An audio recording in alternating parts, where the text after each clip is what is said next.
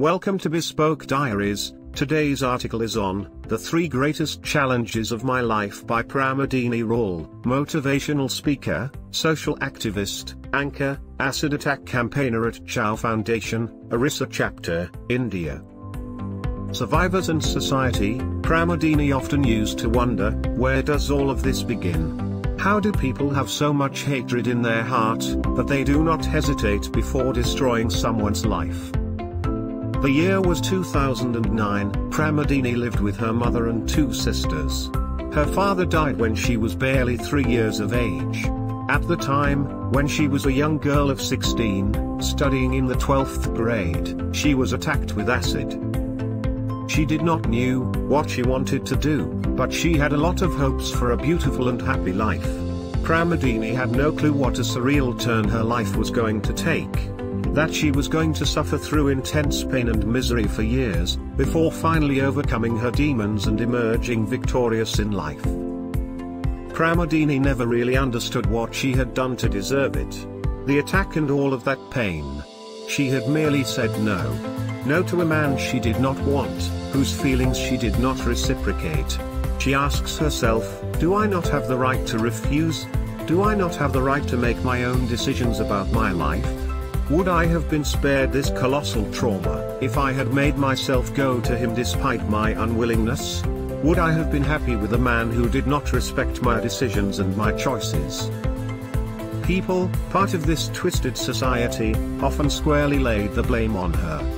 They reasoned that if only she hadn't said no, none of this would have happened, that her being fatherless meant that terrible things were bound to happen. If her mother had raised her right, none of this would have even started in the first place. There was no purpose left to her life with her scars now, and that it was better to kill herself off.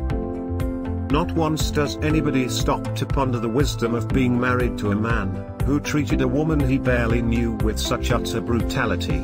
Not once does anybody question the hypocrisy of a society where a woman is exploited and traumatized if not under male protection. Not once do they applaud the woman who raised 3 daughters all on her own, in spite of constant scrutiny, slander and judgment. Not once do they question their own fault in her situation. The attack. One day a group of paramilitary men came to the areas adjoining Pramodini's college, and in this group, there was this man. He saw her walking outside the college, and it was then that he decided that he had fallen in love with her.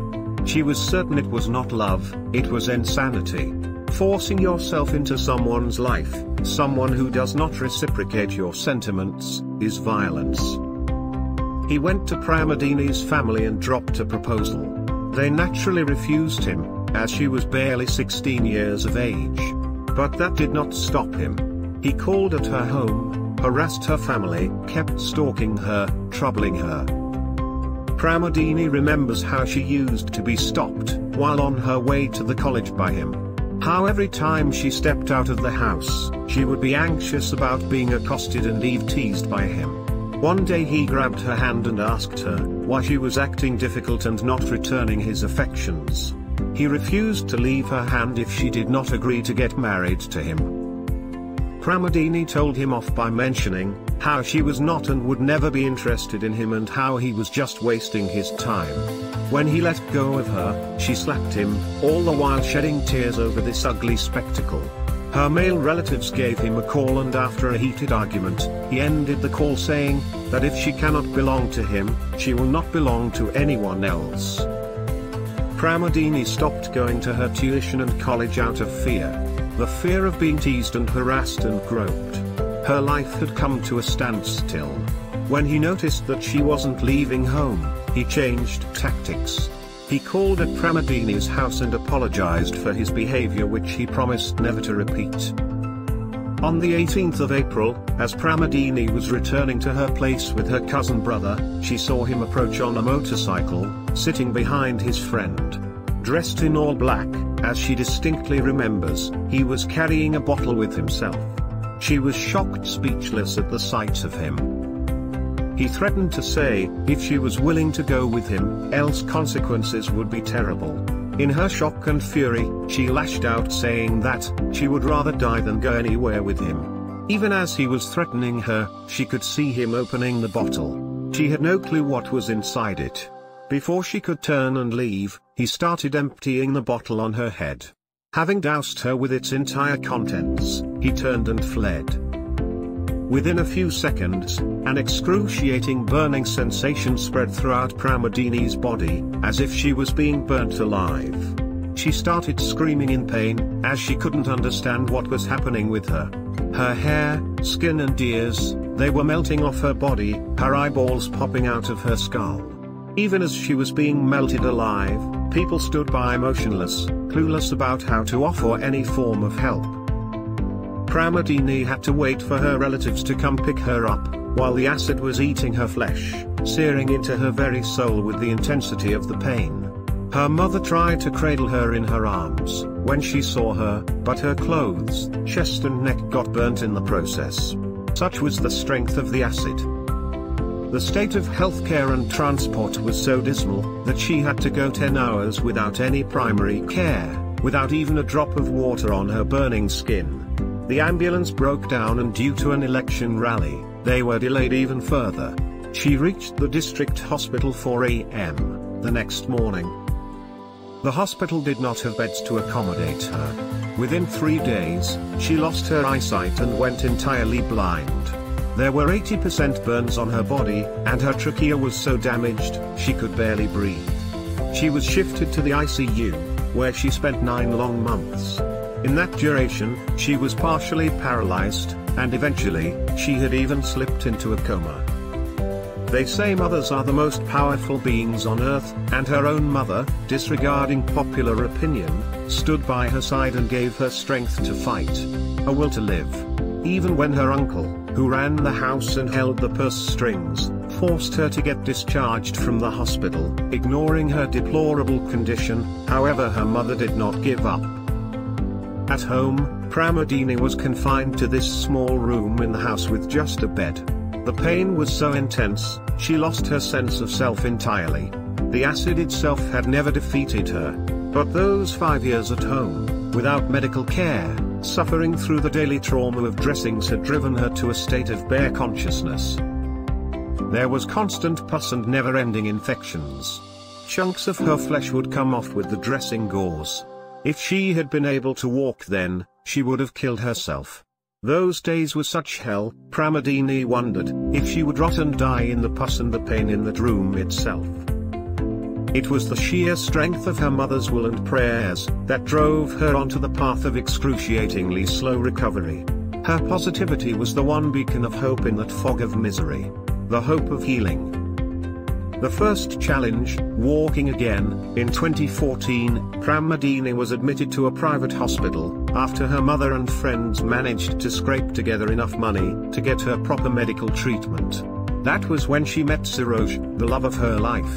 Even as the other nurses stared at her with disgust, he stepped forward and helped her mother and Pramodini in understanding the situation and overcoming her condition.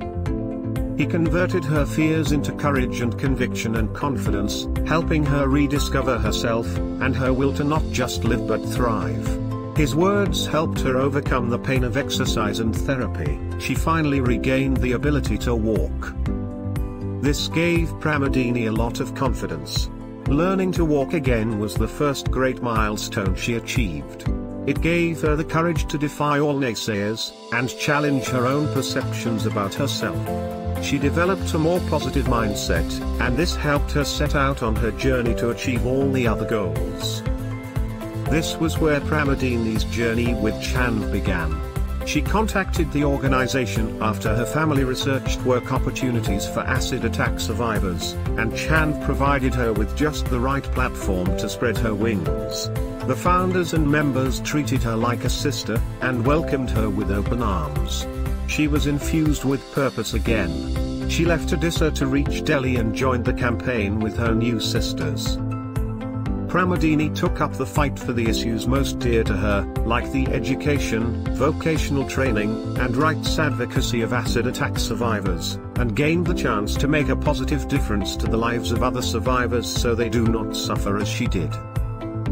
heroes hang out at Agra, managed to create a sustainable and safe workplace environment for acid attack survivors, and today they are empowered enough to run the cafe on their own and earn without help from anyone else. Their campaigning efforts bore fruit as they created ripples in policies and legislation. Challenge 2, regaining vision. Regaining her eyesight was something that Pramodini had never really been too optimistic about.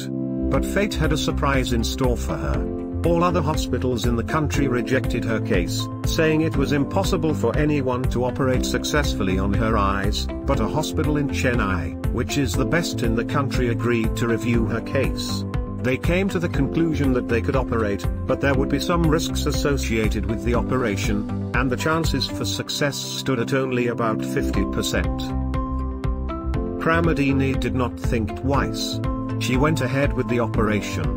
Fortunately, after few months, she gradually regained some amount of vision in her eyes and can now see, though not perfectly. This was another milestone, another achievement for her, and it bolstered her courage to approach her final challenge. Challenge 3, the arrest. In 2012, the police had dismissed the case against Pramodini's attacker, claiming that no one of that name existed. It broke her heart to know that, while she suffered so deeply, the man who had committed the crime escaped unscathed.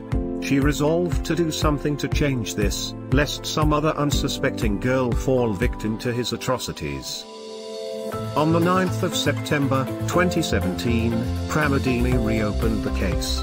This time, due to the backing of her organization and friends, she received enough support to have her voice heard. There was immense opposition toward the case reopening. People even threatened to kill her. But the district police inspector asked her not to back down, and reassured her of his conviction to catch her attacker. The procedure was difficult due to the fact that he was from the paramilitary. But this time, social media helped Pramodini amplify her cry for help.